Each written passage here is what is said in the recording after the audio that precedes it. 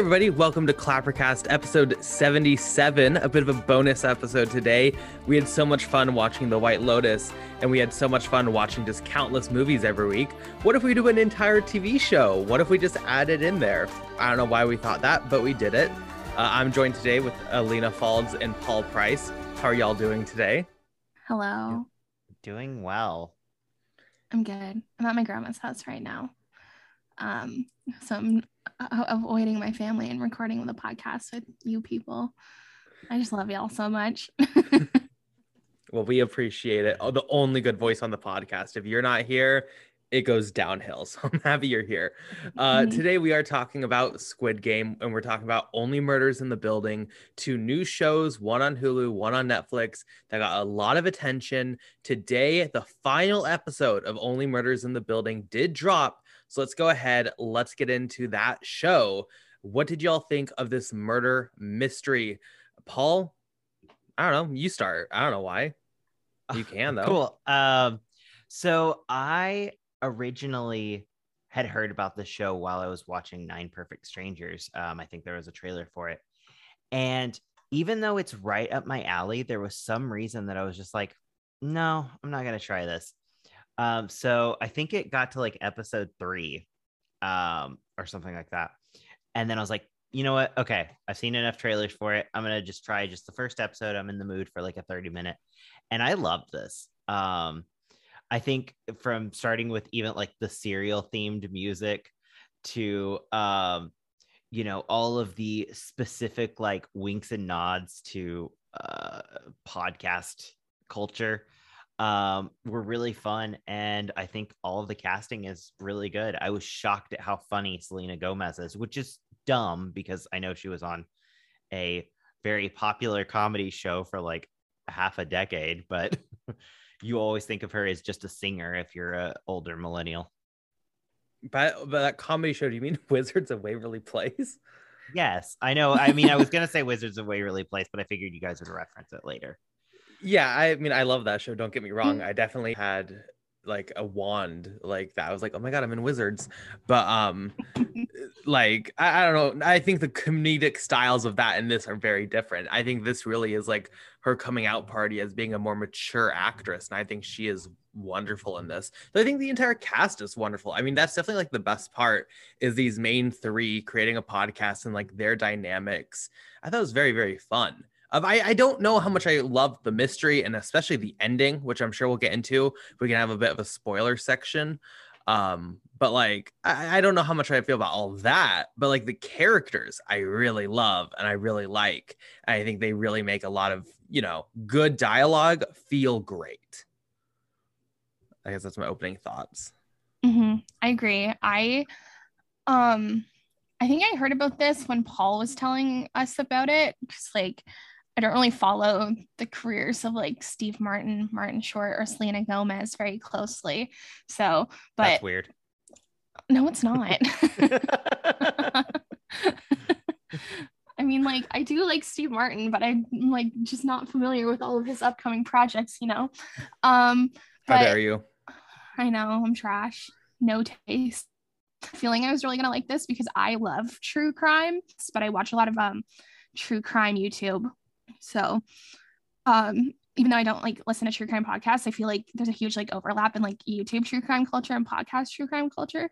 People kind of like lose themselves in like the case, forgetting that like it's about like real people. Like especially Martin Short, every time like somebody would say a line, he's like, "Can you do that again?" But like with like more feeling or like something like that. Like he's like heavily directing everything, forgetting that somebody is literally like fucking murdered. I wish that this like all came out at once, because like I had such a tough time waiting to like find out who the killer was. But like the weekly, the episodic way they did it also worked like so well for like the mystery of it, because like I was hyped like each week just waiting for the episode.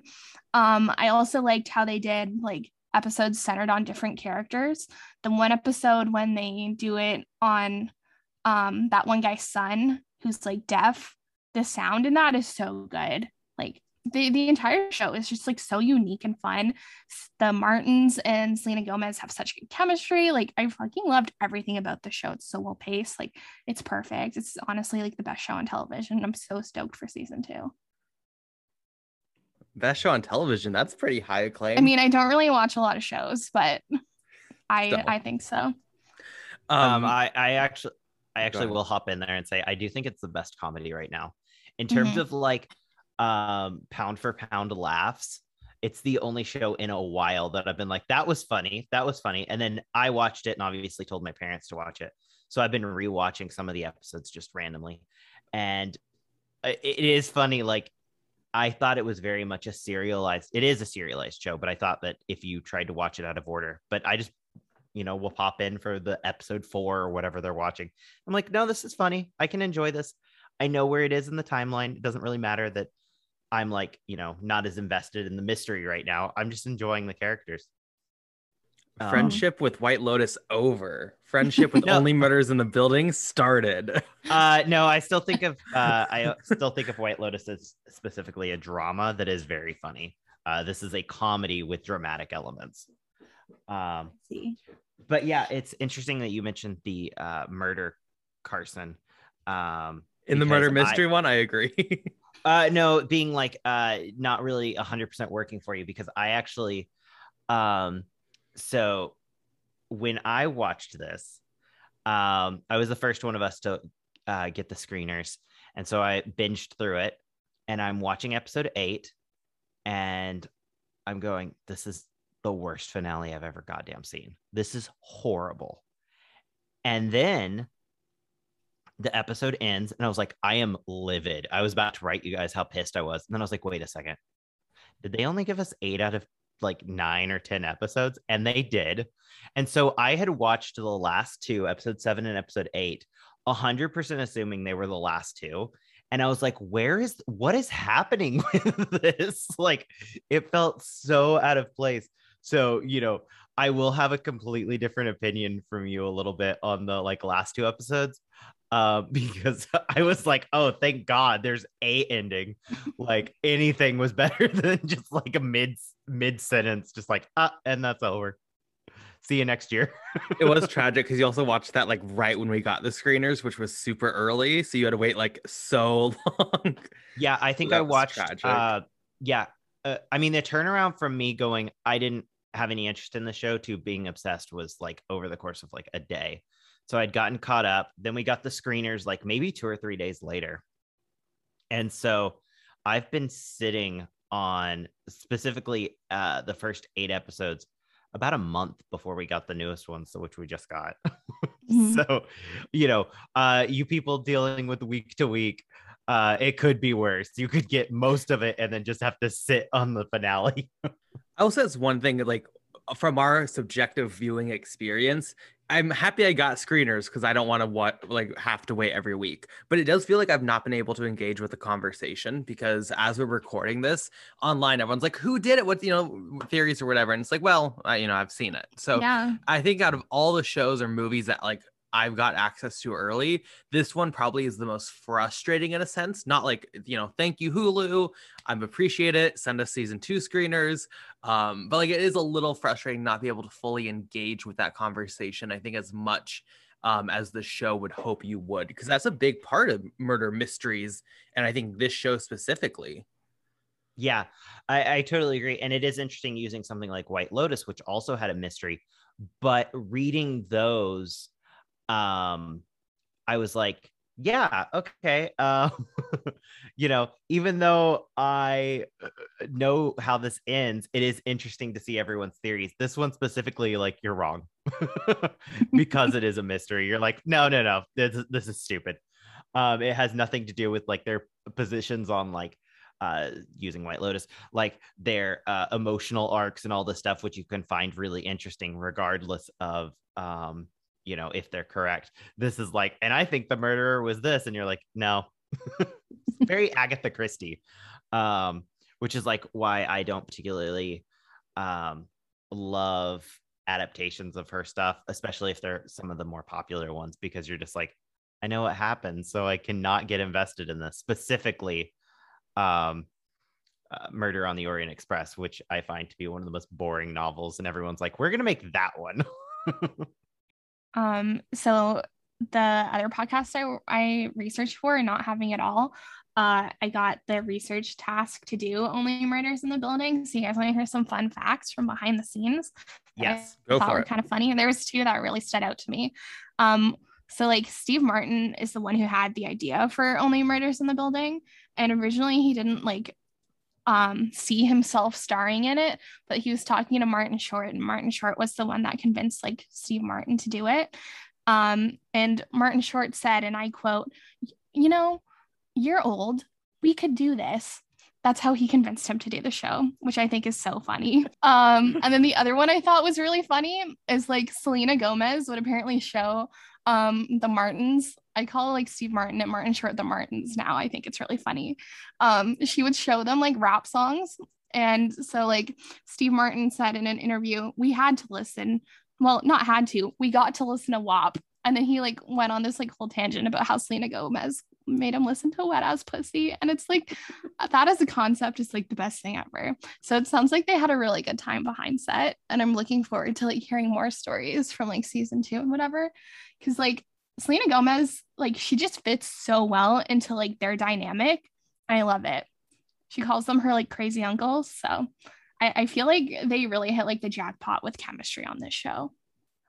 Agreed. Yeah, And it's funny because I would not expect that from Selena Gomez, but like she does deliver. Because in every like, because she's had more dramatic roles, looking specifically at what was the Woody Allen one, A Rainy Day in New York or whatever. Like it's a somewhat similar role, especially with how specifically New York it is, which is another thing I love about this show is how New York it is. You wouldn't expect that from her because I think she's genuinely been quite bad when it comes to serious roles. But no, I mean, I fully agree with you. She really, it's just so sweet. Like she's such a sweet, like 20-year-old girl. And then you just have these two like old men and it's like, great. It's iconic. And Sting is there. That's fun. Oh yeah.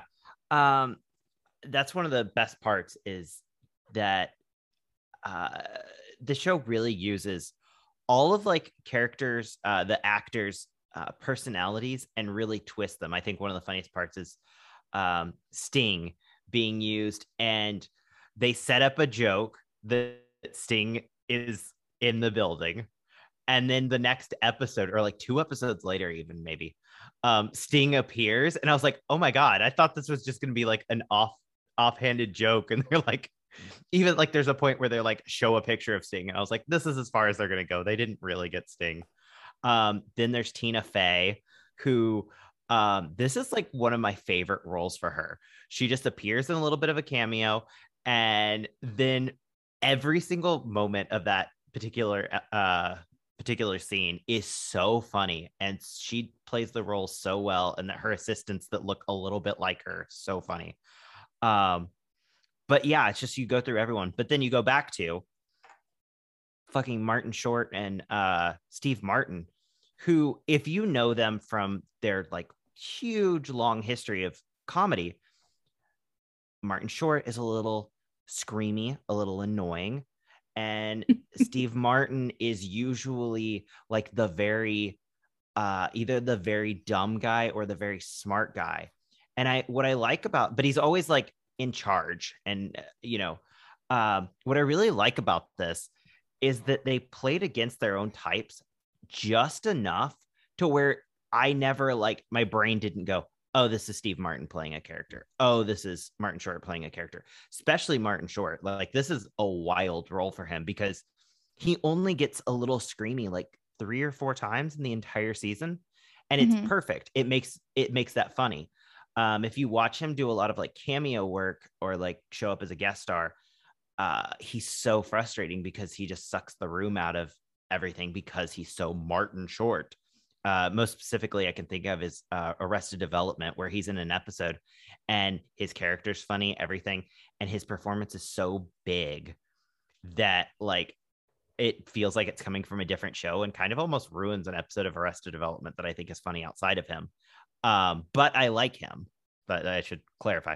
But it was just very interesting to see him play subtle character work, especially when he goes and sees his son and things like that. Is like, Oh, cool. This is a completely different look for you. The last thing I want to talk about, uh, I think the production design of this show is some of the best I've ever seen. One of I my friends agree. pointed out, they were like, so I started Only Murders in the Building, and literally your apartment in 20 years is Steve Martin's apartment.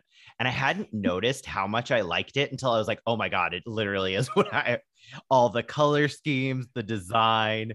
Yes, it's 100% what I would do. But outside of that, I just think it feels so rich, and all the characters like feel like they live in these places, and there's a sexiness to this thing that's basically an old building that, like, is not as cool. If you really stayed at one of these in New York, it's not nearly as nice as this, but it still feels, to your point, Carson, New York, but also it has an elegance to it that's really nice and adds to the noir kind of theming. But yeah, we could talk I mean, spoilers. it's like, well, first, just to go on that point, and not to continually bring it back to a rainy day in New York, which I know film Twitter probably won't love the fact that I'm referencing that so much, but like, it is just that modern, seductive take on New York City. And I've never been in New York. I want to, never been there. But like, I think it's just one of the richest environments you probably can have in media right now. I think this perfectly capitalizes on it, where it's just there's endless people, it's endlessly thriving, there's endless personalities, but there's also this really deep culture and history, but also it's kind of like claustrophobic at times. The building has a life of its own, right? There's all these floors, they have these meetings with just all these people, but also like it's so claustrophobic in the building, and specifically when they know there's a murderer here. And I think that just plays so well. And I really think like this is a film or a show. We talked about The White Lotus, and we talked about like future seasons and like, oh, it'd be so great if they went this place in the world, and oh, you really could change it up. I think this show only works in New York City, in a very specific lens of New York City. And I don't want to see them ever leave that, because I think it's genuinely probably one of the biggest highlights of the show, at least for me personally. But we can get into spoilers if you want now. Cool. Yeah, no, I totally agree with you. Um, yeah. So let's talk about that first murder, because that's the one that I don't think is actually as good story wise. The first that So comes in the okay, go ahead. storyline. How the story basically works. You should have seen this. If we're getting into the spoiler section, but there's two murders. One set in the past when Selena Gomez was younger, and one set today that seems to be related. So the first one is this character Zoe, and throughout the series, you're kind of led to believe that it's connected to Tim Kono, because they were friends when they were kids. And the Zoe reveal of what happens with her, I thought was just like so silly. And especially, I did think that it was coming up as a finale. I have to like caveat that. I thought that this was like the wrap up of the season. I just found it like, wait, who is this character? Have we met this guy? And then like, it's one of my biggest pet peeves with murder mysteries is when they're like, oh yeah, you couldn't have possibly known that all of this happened, for you to like start learning it. And so it like really annoyed me because I was trying to solve it as I was watching the episodes, and it felt like there was too much information missing. If they had wanted to plant this, I wish that they had the son of the funder, I forgot his name, 1 second, Theo. I was hoping that like Theo had shown up more and like been a character. I'm sure he's like in a scene, but I don't remember him being like at all prevalent until they're like the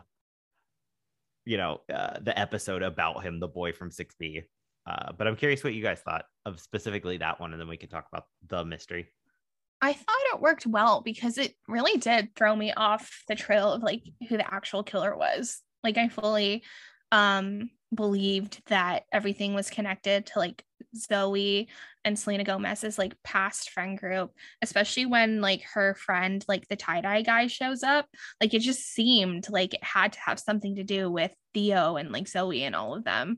So like when it, I guess spoilers, when it didn't, I was like genuinely so surprised. Like it worked for me.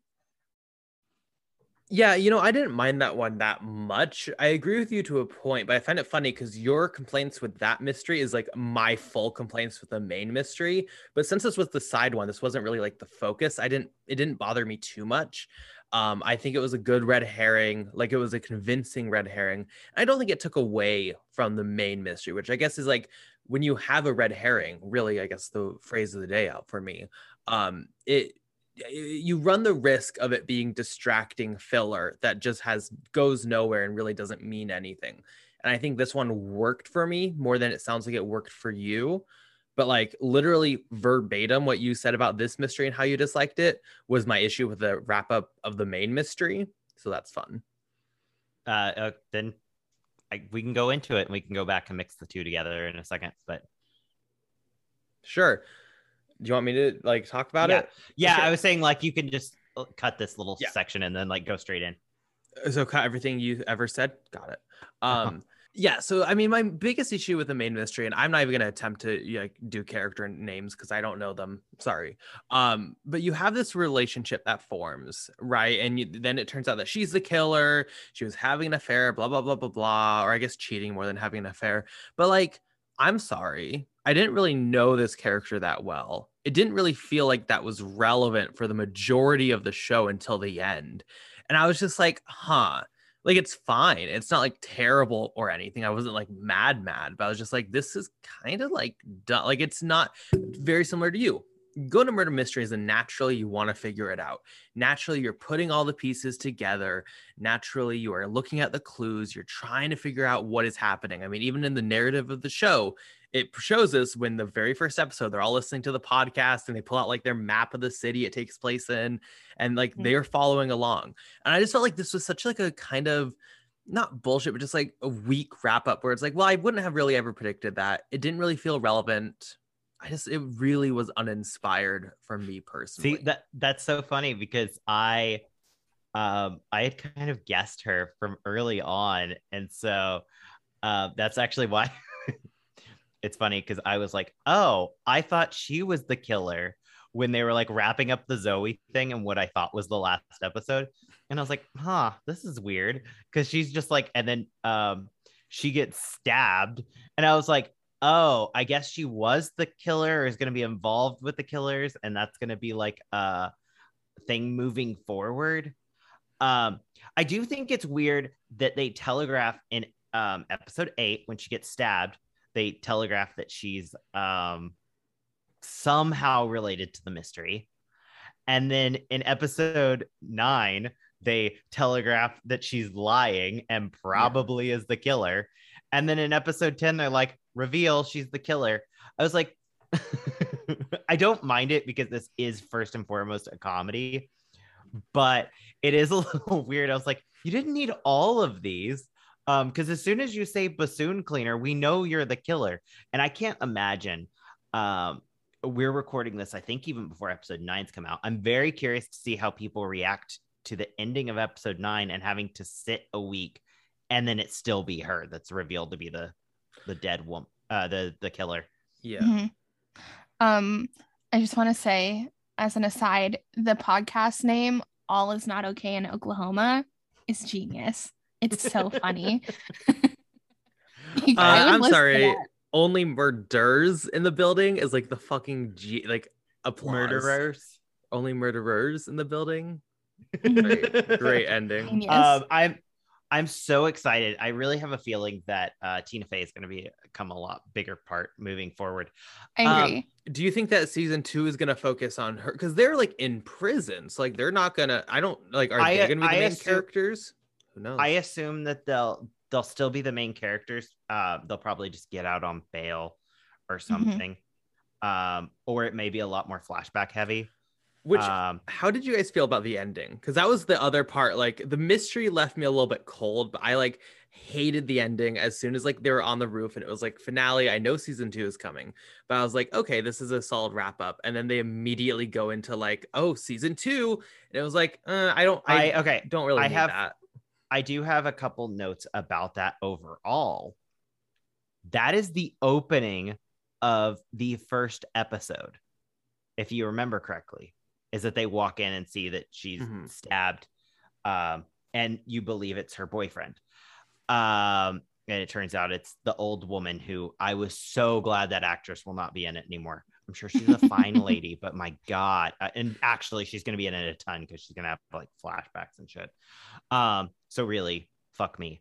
But yeah, so like they introduced that. And then in episode, I want to say 4, they have Tina Fey do the flash forward where she's like, only murderers in the building. And so, like, again, this is the same thing with what I just said about the reveals on Jan being the killer. Set up, payoff, question mark? Because I feel like both of those flash forwards are for season 2 specifically. So I don't know, like, if you were going to do a flash forward, I think it should have been something with the gas or something like that that's related to this season. Having it be the end of this season that doesn't matter to the season feels like a cheap red herring, like not one that particularly to your point, Carson. And I think that's where overall there are some issues with this show, is with its mystery writing. But then again, you know, I think this is like created by Steve Martin. So it's like, I don't think that's his. And the guy who was a writer on Grace and Frankie and Looking, and it's like no murder mystery backgrounds or mystery at all. So like, I do think that that's a struggle, but I also think that it's not something that if you binged this, you would really worry about. I do think it's a week-to-week situation. So moving forward, once people are talking about this, once season 2 comes out, once Martin Short wins Best Supporting Actor or Best Actor, whatever he's going up for, I do think that like people will just binge it real quick and then be like, wow, this is great.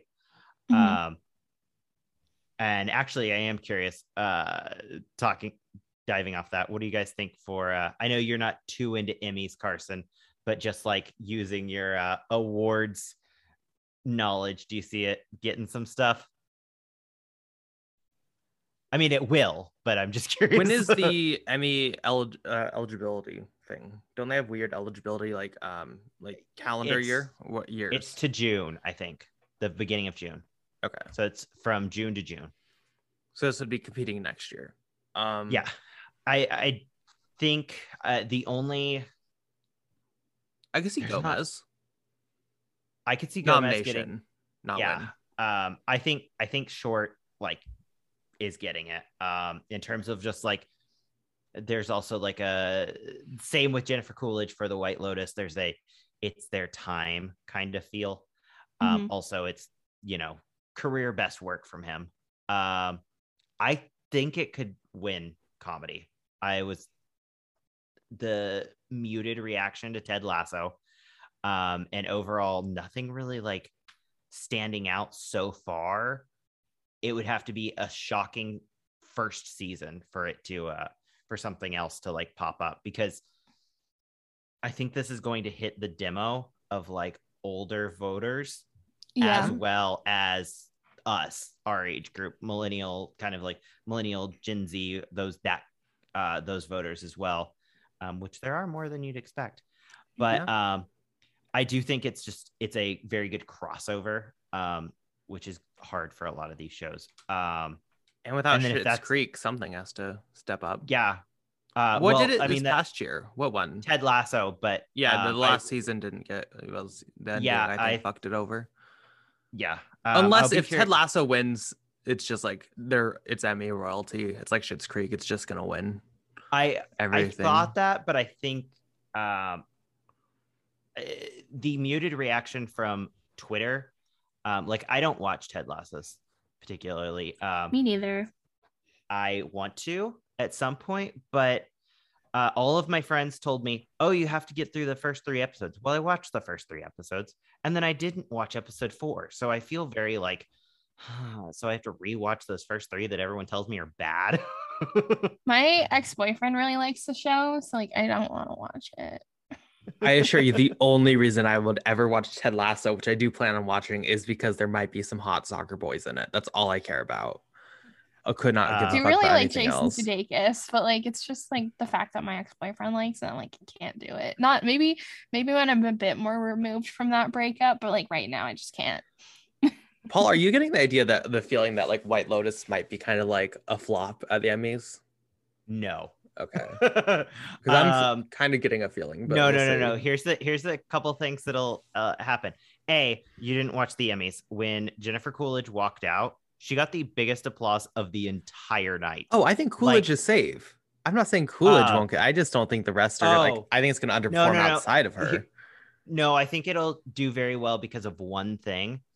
I think that HBO is going to bring back Emmy parties, and those nomination parties are going to be amazing. Watching the first episode of White Lotus and then going in, it's all, White Lotus themed, and there's great cocktails, and they'll have the cast walking around. You get the robe. Yeah, that's the thing. Like, you really do, like, my dad's a voting member, and those parties, you like suddenly love the show. And I do think HBO goes all out for those. Netflix as well. But the thing is, the only other option is something like Succession. This year is a weird leap kind of year in that The Crown isn't here. So that's going to be an issue. And it'll be interesting to see how that works out for like all of the drama shows. I do think that it coming out and being a full year does hurt it, but there's been a lot of shows that do that, and it's still fine.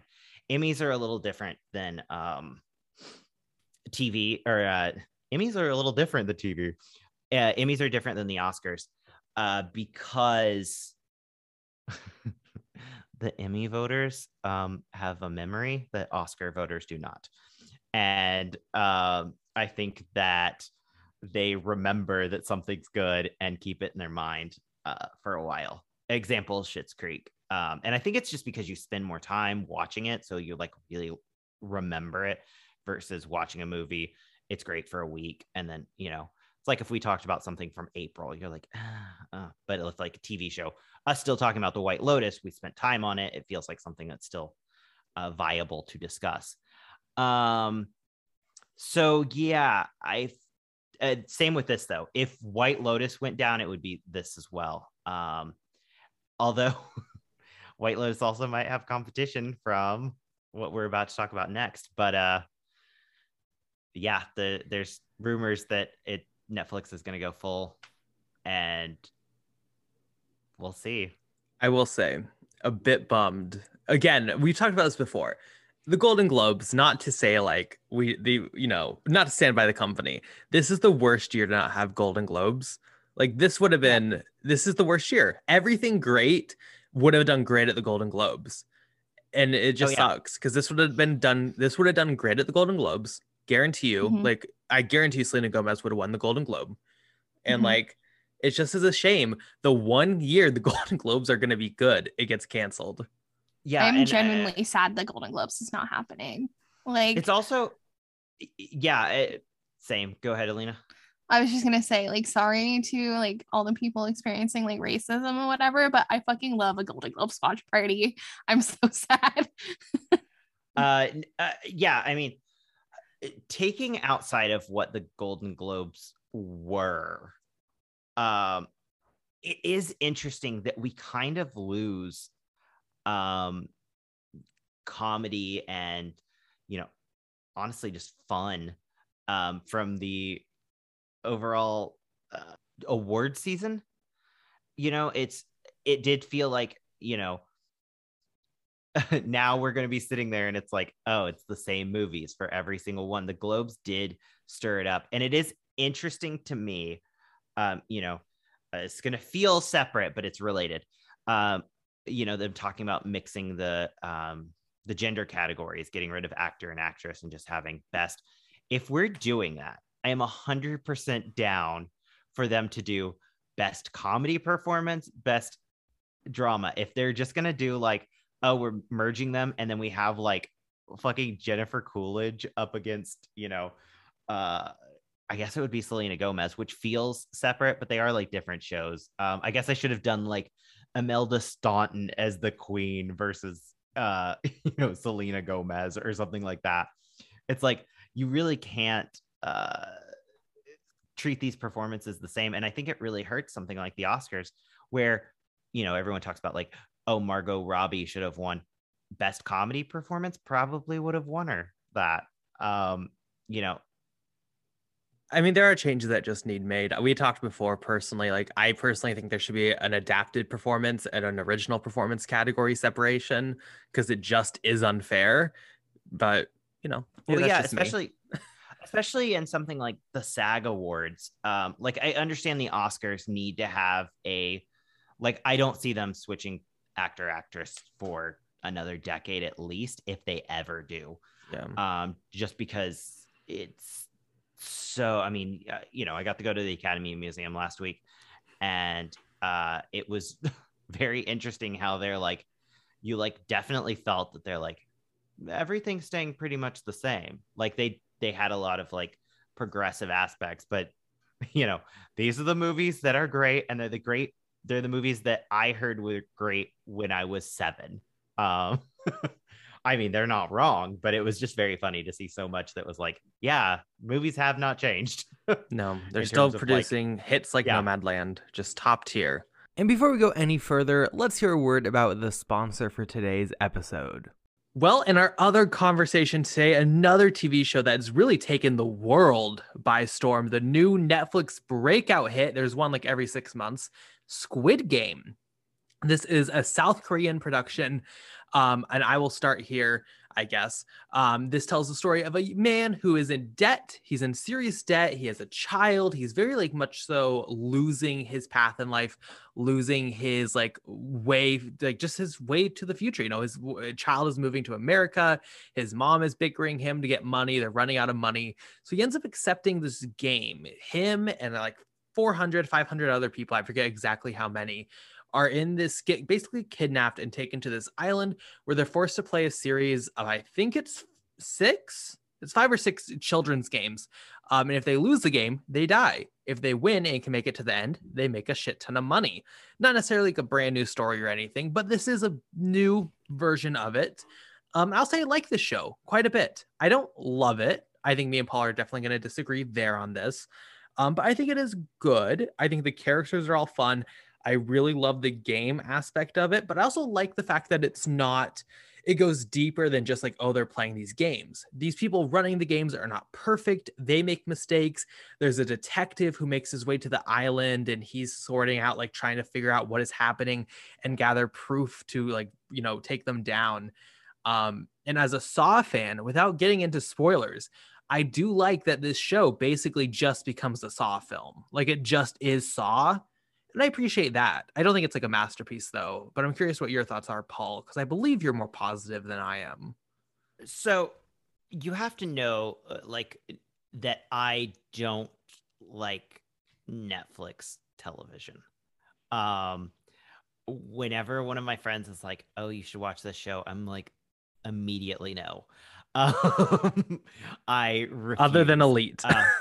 Well, that's I was getting there.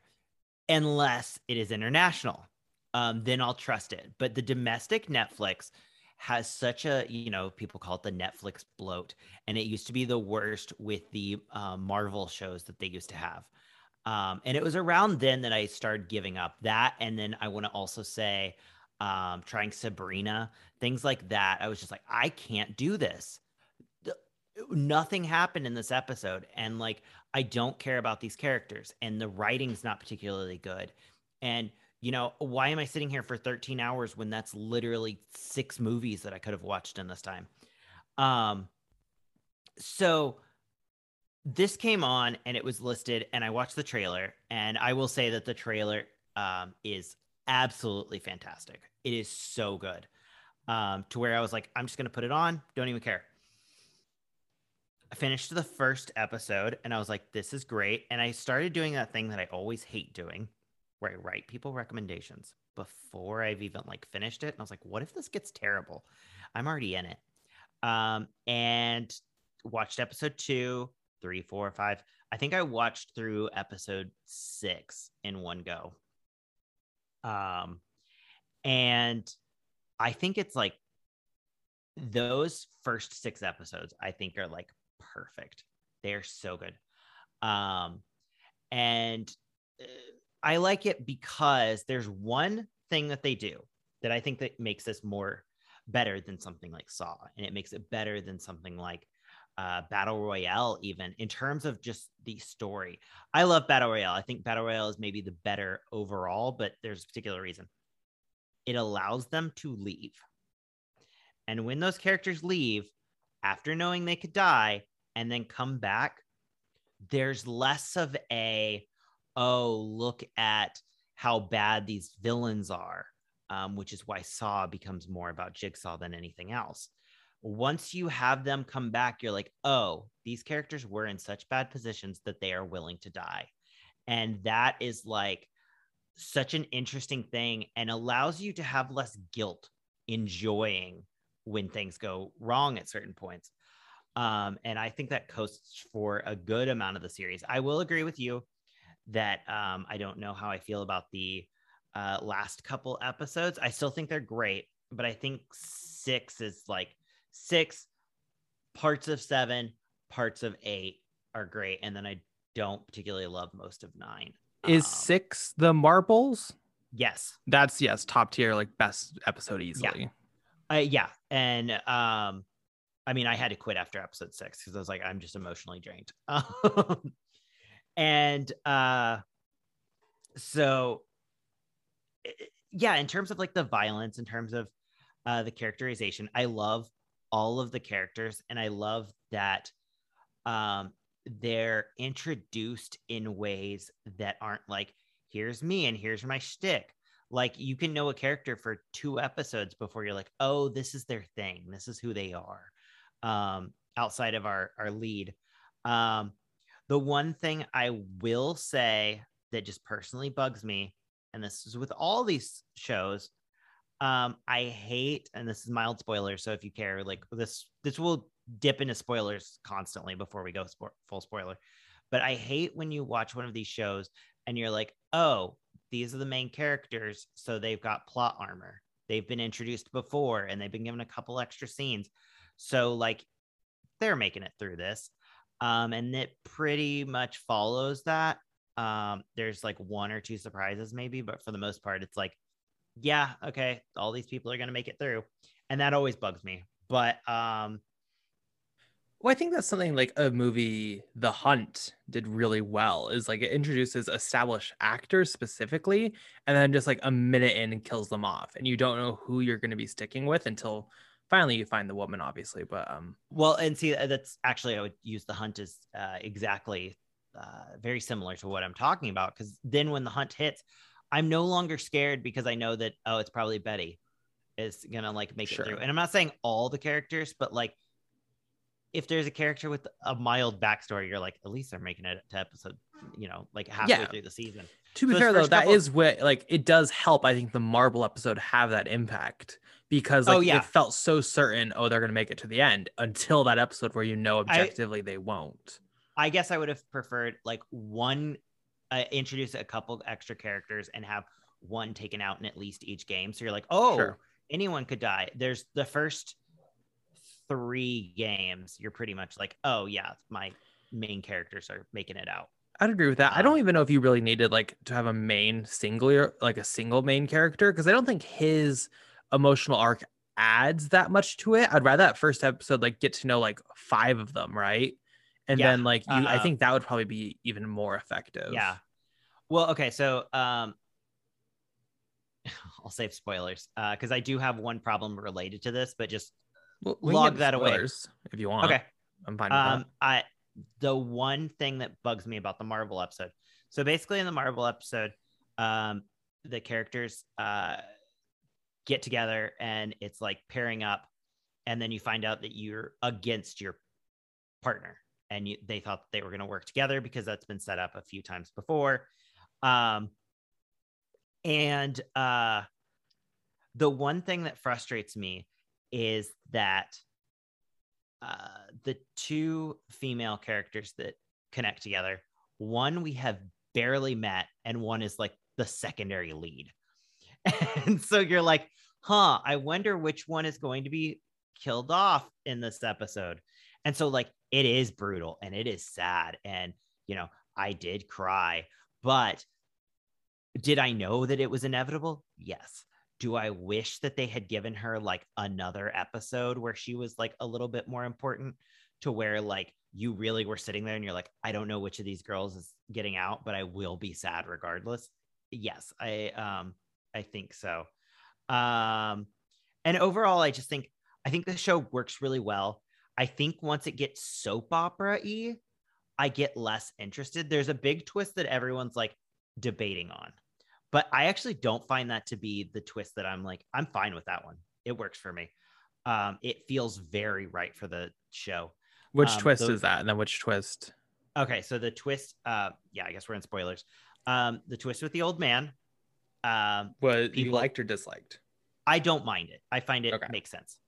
I do wish that he hadn't died off immediately after, but it's fine. I think it, especially rewatching it with my parents, you're like, wow, this is so fucking obvious, and I was such a moron. There's so many things that happen, like from the fact that he's number one. Oh, well, they explain that the number is when you were picked. So he was the first guy found because he was the one who started it. That he's the one who gets to make the decision, and he's thinking about it. And you're thinking he's thinking about it in terms of his own life, but he's actually thinking, should I let these people go? And then he does.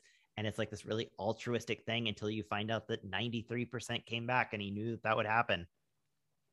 But he still let that 7% stay off. So that's kind of cool. The 7% of people are just perfectly fine in their lives. And then, you know, all the stuff where it's like, oh, you know, he knows tug of war. Well, yeah, it's because he knew tug of war was coming up. So he researched, you know, and knew how to play it and stuff. And it's very interesting to like go back there and be like, wow, it's also funny to watch episode 6 again, knowing that he's completely faking his mental illness and his Alzheimer's. And you're like, wow, this guy is a piece of shit. And I feel like because I hated that twist, but specifically because it was the final episode. If it wasn't if that wasn't the conclusion, I think I'd be much more open to it. Literally the only thing, really the only thing of note, I really did not care for the final episode at all. The only thing I liked was when he started going into his monologue, and it just like, I pictured the Saw theme, because it's just Saw 1. He's just John Kramer. He was in the game. That's it. He's dying of a tumor. John Kramer dying of fucking what was it? Tumor or something. It was just Saw 1 this entire show, and I was like, that's so funny. I don't mind it because I try to think of things in the grand scheme of things. And so with this show, I'm like, okay, this would just be the season 1 finale. Like, this guy definitely has a plan for at least, especially finding out he's been working on this for 10 years. He has all like 3 or 4 seasons figured out completely. As soon as I read that, I was like, I have a lot more trust in what he's trying to do. He didn't just like sit there and be like, uh-oh. Because I don't know if you've watched a lot Westworld, where the first season is really well done, and then you get to season 2 and you're like, what is this? I think he knows what he's doing moving forward. But I like I used Westworld as an example, but not Saw, because that's just a Saw also. Every film is just not expecting there to be another one. Yeah, that is true. Well, I was trying to think specifically TV shows, in that like a finale of a TV show, knowing that a second season is coming and planning for it. But I had it spoiled for me, which I was mad about. But also, then it became very obvious because they didn't show the body with the marbles, and I was like, okay, it's a little. When did you get it spoiled? Oh, like early, because again, everyone. Speaking of fucking spoilers, I don't know which episode we talked about this on, because behind the scenes we recorded 2 episodes today, but like everyone is like, oh, I'm not going to spoil the twist with the old man. just don't say there's a twist for the old man. Like, and then it was dumb. Oh, it's like how someone said, I saw someone post and say, oh my gosh, episode 6 of Squid Game really messed with me. And then directly underneath he wrote, did someone just spoil the fucking end of Squid Game in a comment? And then I click on it, and underneath it's like a profile-less thing that says the old man created the Squid Game smiley face. And he's like, then you go and look, it's not something he does. It's not like he's a troll. This was literally like some person was like, oh, let me help you out. Yeah, no, that's the thing. It's just like, and I just don't think you can have anything not spoiled for you, because people are like, number one, they'll try to work around it, and then half of them are just like innocently saying it. And it's like, well, yeah. Because even I wanted to post it into the Slack chat. I was like, oh, lol. Or I wanted to post somewhere like, oh, lol, I wish someone would put the Saw theme over a final monologue in Squid Game. But I didn't post it for like a week because I didn't want to spoil it for people, because it's really easy to not be an asshole, everyone. But yeah, it's very frustrating.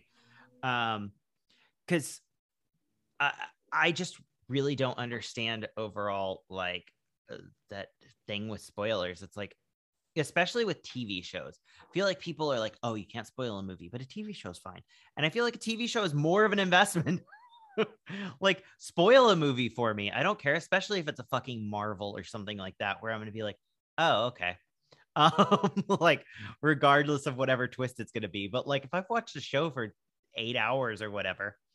But going back to the other twist, the front man being the brother is so annoying to me on like a million levels. I understand that it'll be important. I understand the cop's not really dead, but I was like watching, I was like, why? That ended with nothing. Like, I found out that he was a guy that I don't care about, and like the brother of a guy I don't care about. Cool. I just wish it wasn't revealed. There was no reason to reveal it. I agree with that one. Especially. Yeah, because I fucking love the front man's outfit. I loved that he was kind of like, creepy. I also love that. I mean, yeah, when I'm trying to think of like which twist I liked and which one I didn't, loved that one. Fine with the old man watching a second time. I was disappointed the first time I watched it, but the front man, I was just like, it didn't work for me. But what worked for me less was the fucking white guys that they cast for the VIPs, who are literally the worst actors I have seen on television in a while, except for one of the guys. And he's just like one of the side ones. Every line he would do, I was like, he knows. I hate using this fucking Twitter line, but I was like, he understands the assignment. Like, literally, he gets who he's supposed to be. Everyone else, I was like, what? Their line reads were terrible. And this may be the actors were fine, but not being like well versed in English. Did you watch the dub or the subtitles? Good, because they speak English anyway, don't they? Yeah. Okay. Because I watched the dub for this. Sorry, everyone. Like, I know it's the wrong way to do it, but oh, see, that's another thing. Like, I went and I actually went and rewatched the final scene between the two girls, and I watched it in the dub just to see. Like, the emotion is completely gone, and also like the voice acting in this is like, in terms of like the real one, some of the performances are really great. That's disappointing. Well, I know, and we've talked about it before. It's just, I was like, I have to binge watch something because I had like 4 episodes left, and I was like, I'm doing it for the podcast. I can't be bothered to be like, after, I want it just dubbed easy. So sorry, but sorry, but I don't care. Yeah, no, genuinely. That's so funny. I've never done a dubbed movie in my entire life that's not anime. And I don't watch anime, by the way. It was just when I was a child, I would watch like Spirited Away dubbed. I would judge you if you watched anime. Although actually, I will say this is completely irrelevant. The Spirited Away dub is better than the subtitled version, and that's my truth. Because fucking Meg is way better than the girl that they have as the Meg from Hercules. Is way better than whoever they have, and actually all the voices are better. And that's my truth. I have watched it both many times, and every time I'm like, the dub is just like fire. The only thing I've ever watched dubbed was this and Money Heist. It's so funny. Yeah, I've never watched Money Heist dubbed. I've never watched Money Heist, period. Yeah, I was about to say, I don't think you've seen a subbed either, Well, to be fair. Well, that's actually, I mentioned that because I keep wanting to watch it, but it is one of my like, oh, God, I gotta watch subtitles. Yeah, actually, you know what? This is it's relevant. So, what's his name talking about Bong Joon-ho talking about, oh, don't be scared of subtitles. It's not that people are scared of subtitles. It's that you have to fully pay attention, and nothing else requires that except subtitled movies. Like, I can watch a very talky film, and if I get a text message, I can look down and it's fine. I don't have to go back the 30 seconds. And like, you get distracted, your dog walks over, oh no, I've missed a line, you have to go back. It's very difficult. So like, give people slack a little bit with like subtitles are a little, unless you were in the theater, then like, yeah, fucking, subtitles, but especially with television. But that is no excuse to watch dubbing, is what I was getting at. Just don't watch it then. That's my review. Don't watch Squid Game if you're gonna watch with the dubbing. But yeah, I mean, I really like the show. It's fading in my memory fast. But that's because, this is gonna sound cunty, but like, when you watch something before it gets popular and then it gets popular, it's harder to stay interested in it than it is if you catch it right before the wave. So like, I watched it and like a week and a half later, it became what everyone knows it as. So like, I watched it, recommended it to friends, kind of like put it away in my brain. And now it's like, everyone's talking about it. I'm like, oh, okay. No one really, and my friends really haven't watched it. So there's no one really to talk about with it. It just kind of like just sits there, which is really annoying with Netflix shows. I think if this had been released week to week, I think I would be still talking about it. Not just because it would still be going, but also because like, this amount of time since I'd watched.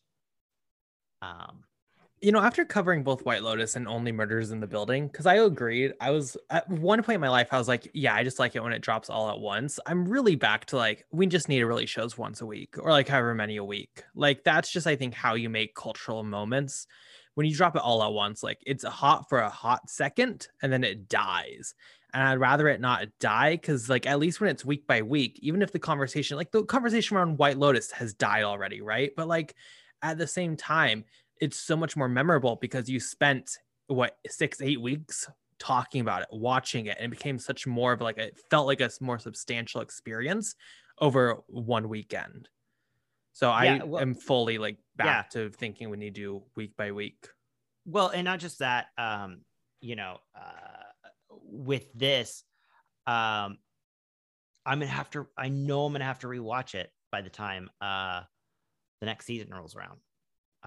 The fact that I'm watching it twice is lucky.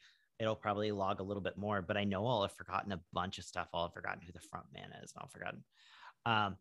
But that's taking away from the fact that the show is also just really beautiful. Although the most gorgeous part of the entire show is a hallway and is not ever in any way used. Actually, that's not true. The hallways, one of the most beautiful spots in the entire, what I personally think is the most beautiful is actually the VIP room. That entire, with the bridge and stuff, the circus, that entire thing is like stunning. It's so cool. And then they have, these fully like leopard painted people just standing fully naked. And I was like, this is sexy. This is like what I imagine like the ultra rich to kind of do, which is why it's so annoying when especially that old fat guy, I was like, oh my God, stop talking. And he got one more line early on. I was like, fuck, he's the one that they cast as the main guy. And I could just tell that he was going to be important. And he was. I will say congratulations, Netflix, for the next 5 Halloweens and next 3,000 Comic Cons. You will have costumes. just yeah. for the show alone. Good on you, I guess, because there's Uh, a million costumes, and they just kept introducing new ones. You could have like a 10-person group, and each person do a different costume, and it would be like fine. It's Yeah. like cannot imagine Well, how many of these fuckers I'm gonna see in the next year. My favorite part about talking about that is when Squid Game came out, I was like, fuck, there's my costume. But no one's gonna fucking know what Squid Game is. And then within a week and a half, I was like, fuck, I can't do this costume. Now I'm like one of those people. It was a real moment for me. I was like, oh yeah, I'm gonna do like the pink suit and I'll be like, it'll be fine. I can use my they have like fencing masks on. So I was like, just get like a fencing mask and put it on, put tape on it. It'll be fine. It was gonna be so cool for you for like a couple days, and then it was just like, you can't do it now. You can't be a loser doing a Squid Game costume. Come on. I know. Well, I always try to do costumes that people go, what? And then I go, it's this. And they go, oh. That's my favorite thing to do. Well, because I just hate being dressed as the same person as someone else. Yeah. I also don't buy costumes. That's just a personal thing. I've never dressed up for Halloween. So like since I was in like kindergarten. So that's so funny. I haven't dressed up in a while, but if I do, I just buy clothes I like and make a costume out of it. Love that. So like, for example, I did Calvin and Hobbes once. And so I like bought a red and black striped shirt and shorts and just like dressed as Calvin, did my hair up and everything. And in a full tiger fursuit that you could now use every day. No. I actually just had a tiger stuffed animal, which is somewhere in my room, I would guess. But bring Tiger King back. Tiger King 2 is about to drop, Exactly. Oh my God, I can't believe they're doing a sequel. I know. But yeah, the other thing that's really terrible about this show that I really like, the fuck is he doing with that hair at the end of the show? Yeah. It's real bad. Oh, actually, there's two things. There's another thing. Going back a little bit. The thing that actually pisses me off in the show, really pisses me off, is the explosion of glass in episode 7. Because it's unfair and it's dumb. It's like, the thing is, there was no need for it because what happens immediately after still could have happened. Yeah. But the fact that she has the glass, I'm like, I mean, I guess it would have been so much better if they had her just be killed in the middle of the night. And it's so like, oh my God, what? Like they were going to like work together. I understand like what they were trying to do, but. Wait, what are you talking about? When she's stabbed by the glass and then his best friend murders her in the middle of the night. Okay, never mind. Thought you'd meant at the end of the bridge where they shoot the bridge. Yeah, that's what I meant. Oh, okay. She gets stabbed by the glass and she's like bleeding out the whole episode. Oh, but she's not killed. Okay, got it. Yeah, miscommunication. I understand. Yeah, and then her his friend murders her, but that could have happened regardless. But I don't think she needed to be. It's a very cool shot. Yeah, and I think that they could have gotten all cut up, but I don't think that she needed to be. I also think they would have fixed her up. There's just like a couple things in it that I'm like, that wouldn't have happened. Well, that's like the case with a lot of this is it's like, because this entire gimmick, right, is like, it's fair and we'll do anything for fairness. And then like, for the sake of filmmaking, and I understand it, I'm not like, it doesn't, ruin the show or anything, but there's little things like that just don't make sense. And it's like, well, okay. Oh yeah. Well, I mean, it's not, none of these are fair. Ultimately, sure. Like specifically tug of war is quite dirty with someone who knows it's going to be tug of war, isn't it? Yeah. Well, that, and then also the marbles one, where you're sitting there and you're like, I was thinking about it. I was like, okay, if I was with Carson, we would definitely play to the death. But if I was with Alina, I would definitely just trick her and make sure she just died quick. Yeah, I mean, for no, sure. I was going to say I would probably just like let her go through, but then I'm like, oh, I wouldn't. She's definitely. I would kill. I would play dirty and kill her. Like I would betray her 100%. I mean, you too. Let's be fair. I'm not like, not picking favorites here. I would, kill I you would- easily. I do think it's funny though. All of these other shows, Battle Royale, Hunger Games, anything like that, they're similar a little bit. I always go, I could survive this. Saw games, I'm usually like about half of them. I'm like, you know what? I think I could pull myself through and make myself survive this. This, I'm like, I am so dead every single one of these games. There's not one that I believe I survive. I actually bought myself the honeycomb thing and the little stamp, and I'm going to try it with my friends this week. I don't have a See how that stamp, goes. but I'm gonna do it because you can use the top of like a cup to make the circle. Oh, cool. I was gonna say for season 2, we definitely need a fully like orchestrate like we did the White Lotus special app. We need to do a special app for Squid Games 2, which includes us playing games. That's then- coming, everyone. 2 years. And then we have to like have a gun beside us. Yeah, just, no, like, and then take- the person we do kill at the end. yeah, all of us except for one, and then that person just gets to be the host of Clappercast. It's how we decide the new editor in chief for sure. Jack better watch out because we're coming for the crown. But yeah, no, I really like the show. I think it's really well done. If you're listening to this, you've probably watched it, so it is interesting. It is something that's like hard to talk about. Something like White Lotus, something like Only Murders in the Building. There's so much to talk about. With this, it's like, yeah, it's great. I do think it'll be nominated for best drama because I think that the ability to have a foreign show show up. So basically how this works, the reason you've never seen foreign shows on the Emmys is it has to be an American production with notes from America. Well, Netflix has notes from America. So something like Elite, I didn't know this, or Elite, depending on who you are, or the other show that you were just talking about, Money Heist. Money Heist. La Casa de those, Papel. Yeah, or whatever. La Casa de Papel. Go to the international Emmys. So with Squid Game, though, because it has enough America and it's popular enough, there's discussions on whether or not to submit it into the American ones, but you can't submit it into the international. Ultimately, I do think they're going to submit it to the American. And my reasoning is I think that getting nominated for being the first like foreign nomination is such a bigger deal than winning an international Emmy.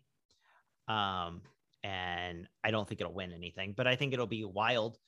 Yeah, I mean, you only get so many chances to be the next Parasite, that only happens so often, which, once. So I could see it. How racist are the Emmy voters? Do we know that? Do we have that on record? Like, would they vote for this? No, they're not particularly racist. I think there was a lot of stuff with like the Oscar so white and everything, like Emmys so white this year. But I think that if you look at the nominations, which is where it's more important, whoever wins isn't really that big a deal, honestly. It's Emmy nominations that are cool. It says every production but Schitt's Creek. Yeah. Yeah, or Fleabag or any of those. The other problem is Emmys are starting to become a little bit like, did we watch the show? Okay, well then that's all I'm voting for because I didn't watch anything else. Which I feel like they're about to change the rules on some things, because if it's another year of, so basically this year, all The Crown won and all Ted Lasso. Yeah. It was 2 years in a row, right? Because last year was also sweeps. No, just one sweep. Oh, just Schitt's Creek. Yeah, and then the dramas were all over the place. But if they do that, and then this year the mix, the craziest mix was, well, actually there wasn't a complete sweep with comedy, but it was kind of close to complete sweep. It was a mix with hacks a little bit. Sure. But I do find it interesting looking at like the award season, and Emmys is doing this, Oscars are doing it, like, because obviously the ratings are going down, right? Awards are not what they once were, especially these big ones. It is interesting seeing these groups like try to fundamentally change their show in order to get results that will be more popular and more interesting. Like it does kind of Yeah. feel a little bit dirty. Like, what are we doing here if we're gonna like attempt to sway the results to a point? It's just it's yeah. interesting. It's a very like weird time in awards like history, I think. Yeah, it is. And I ultimately, like, it's funny to me because I remember as a kid not being interested in the Oscars all that much, even though I was a big movie buff my entire life. And I would just be at school. And I remember being at school on Monday morning and someone went, "Oh, the Oscars were last night." And I went and looked it up. And I was like, "Oh, I've never heard of any of these movies." And it's weird to imagine like what that must have been. It was probably 2008. So whatever that was, I was like reading through and I'm like, I've never heard of any of this shit. So like, now caring as no one else does. And that's so much easier to do because you could just be on Twitter and see every result. But I enjoy it's the same as like, to me, it's the same as football. I get the interest in football because it's that split second of like, okay, now it's landed. Oh no, yay. But yeah, to your point, it is interesting that they're kind of like going, okay, guys, let's try to get it to where the certain things are winning. This year will be very interesting though, because I think that there's a lot of new blood all of a sudden, and I think it could really stir things up. And I'm curious about shows like even like Nine Perfect Strangers and things like that aren't like particularly good. No one likes them. Like those used to get into the Emmys all the time. They're less so now. And so I'll be curious to see if they do. They also don't have, not to continue going back to the Golden Globes, but they don't have the Golden Globes. That was where like some things really started to like pop off and like that were weird. Like I remember 13 Reasons Why Catherine whatever got a nomination. Like it was just like that was like the kind of the trashy one, but then some of those trashy picks would work their way upwards to the Emmys. It's really like just sad not having the Golden Globes. Not sad like because they're racist, but like God. What a bad year for this to happen. Why couldn't we lose the Golden Globes last year? Fuck, that was horrible. I know, except we did get Golden Globes were supposed to have Barb and Star this year, and then they canceled. Yeah. So yes, it's a real bummer. Because I don't know. Overall, I'm just kind of frustrated with award season because I love it. But it does feel very like, I mean, okay. Going back to the Oscars, I remember everyone being like, "Oh let's my try God, to say this in a way that's not right. Like, an asshole way." Let's try not to insult all our listeners right now. Oh no! I was gonna say, so many people like on Twitter and stuff were like, "Oh, I got so many of these right." Everyone got a lot of them right. I mean, like, I think I missed 2. I literally think I missed 2. And one of those was one that I like put as like a joke to myself, knowing what would win. It was, I put Olivia Colman over Minari's Best Supporting Actress. And like, I knew that Olivia Colman wouldn't win, but like, I was still like, although actually I was right on the other ones. So I think Colman was closer than probably number 2, but that's neither here or there. But no, overall, Squid Game I think is like something that really does have a lot of coolness to it. I'm very excited about a season 2. I don't need it to be something where it breaks down the storyline. I kind of feel like this is my like personal gut. If we're going to talk about like, what do you believe would happen? I kind of think he'll become a VIP is my ultimate thought. And then that's what I thought was going to happen. My first prediction before it was spoiled was like they were like at the final stage of the game, the people working, but that's fun. No, but I thought he was going to become a VIP. I think for the next season he'll become a VIP, and you'll see a lot more of that world, and he'll be like doing the betting and stuff like that. And then you'll meet other characters that are playing the game. I don't think he's going to go back into the game because that's very hackneyed. Yeah. He could, but I don't believe it. So yeah, but it's a lot of fun. That red hair has got to go. It's so bad. It's the worst part.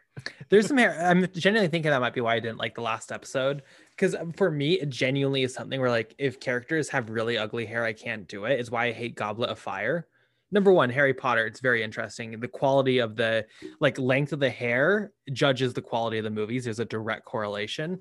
But like, if someone's really if it's ugly, I can't do it. So I think that might be why I hated it. And which sounds stupid, but I'm just gonna pop in and say Goblet of Fire is the only good Harry Potter movie. Oh, fuck off. I Fucking literally terrible. I literally don't care for a single Harry Potter movie, and then the fourth one comes up and I'm like, yes. Why do they have mane? Why, what was the logic? Like, they're never gonna cut their hair, and then they were like, actually, this looks horrible, we have to have them cut their hair. It was not good. I think it was a way to age them up, but they were already aged. Yeah.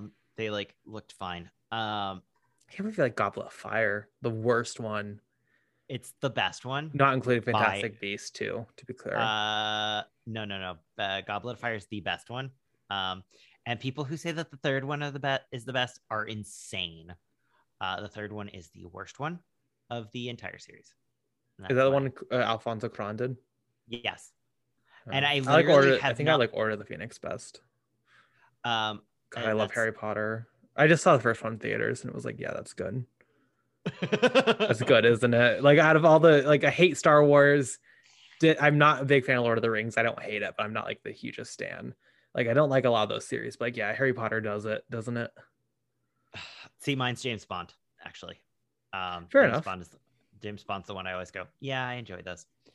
I could watch an old James Bond over any of the old Star Wars. I could watch pretty much anything over most of the Star Wars other than Rise of Skywalker, which is great. Which is my genuine take. My genuine take is the only good one is Rise of Skywalker. And with that, we have completely lost all of our fans. Yeah. Oh, I'm cutting that. Don't worry. But yeah, no, I'm excited to see where it goes. Both of these shows, I really enjoyed. I want to see more. Same. Cool. Well, that's going to do it for this episode of Clappercast. A little bit shorter, but you know what? A good bonus episode, if I could say so. Let's go around and show our recommendations for the week. I can start, I guess. And my recommendation this week, look, the 23rd animated Pokemon movie came out on Netflix. There's 25 total. And in this, it was not that good. I'm not going to lie. But I do feel like this series, and maybe it's because I grew up with Pokemon, I'm very nostalgic towards Pokemon. I think it gets a bad rap very unnecessarily. I think there's a lot of really interesting choices in movies, but the best one, by far, is Pokemon the third movie. And that is going to be my recommendation for the week. Absolutely. The plot of this movie is that this young girl's father dies, and then she has to grieve with the fact that her father is dead and goes into denial with this really powerful Pokemon that becomes a father figure. And it's fucking so emotional, and it's so well done. And girl, I've not seen The Godfather 2 or 3. I don't really care. I've seen Pokemon 3. I know what cinema is. And I just think that so many people hate on this and oh, Pokemon are the worst, of Pokemon are so stupid. And it's fuck off. You know what? They're fun cartoons. And I think Pokemon 3, the movie, Spell of the Unknown, is genuinely great. Maybe that's nostalgia talking, but I hope people go check it out because it is so good. Alina, what's your recommendation this week? Pokemon rules. So I agree with you. I'm so looking forward to the Diamond and Pearl remakes. Yes. I pre-ordered. That's the first thing I've ever pre-ordered in my entire life. I'm can't wait. So my recommendation is Polytechnique. I've been watching. I Frenched that up. You're welcome, French people. I'm sorry for shitting on you so much, but I'll pronounce this word correctly. I've been trying to watch some of Denis Villeneuve's early filmography. So I decided to watch this movie recently. And it's only 77 minutes, guys. So you have to watch it. It's a fictionalized dramatization of the 1989 Montreal massacre. this is like being a Canadian. This is like an event that I've heard a lot like year after year because it gets like talked about on the anniversary like every single year, especially like my female teachers in like French immersion would always talk about it every single year. So it's like a story I like knew like pretty heavily already, but seeing it like in film was just like an entirely different experience. It's about this like, I guess he was kind of like one of the original incels. He like went to this engineering school in Montreal and like killed like 14 women. And he like, so he went into like the classroom and like told all the men to leave. And all the men did because they're fucking trash, cowardly assholes. And he like killed a bunch of women and then killed himself. But like the way Denny does it, I feel like it's so respectful to like the victims. It's like all done in black and white. There's like a man who has to deal with how he feels because he like left the women to die. Like they explore like so many different characters and like victims and like the perpetrator like so freaking well. And there's like an aspect when Villeneuve uses Pablo Picasso's oil painting the Guernica that works so well in the context of the film. Like it's an amazing movie. It's short. Like I really recommend watching it. Nice. Paul, what's your recommendation going to be? Okay, so I think I'm going to go with, and I don't know if I've mentioned this on the regular podcast, but since it's TV, I'm going to mention the other two. It's a show on HBO Max, and it's about basically like these two millennials who they're kind of lost in their lives and not really doing much. And their younger brother, who is like significantly younger, I think 10 years difference, suddenly becomes a viral celebrity. And they're such garbage people that they just try to latch on to his success to further their own careers. And it kind of feels like a successor to like something like Seinfeld or any of those shows, Curb Your Enthusiasm, where like you're watching terrible people be terrible, but you like them. The second season wrapped recently. I don't like the second season as much as the first because it does lose a little bit of that edge in trying to have more of a heart. And that frustrates me a little bit, but it's still really funny. It's honestly one of the funniest shows. And also really interesting in that it has a predominantly a gay lead, and he's not like, it's neither too hard for like the average straight audience to understand what's happening. It's not too niche humor for Alina.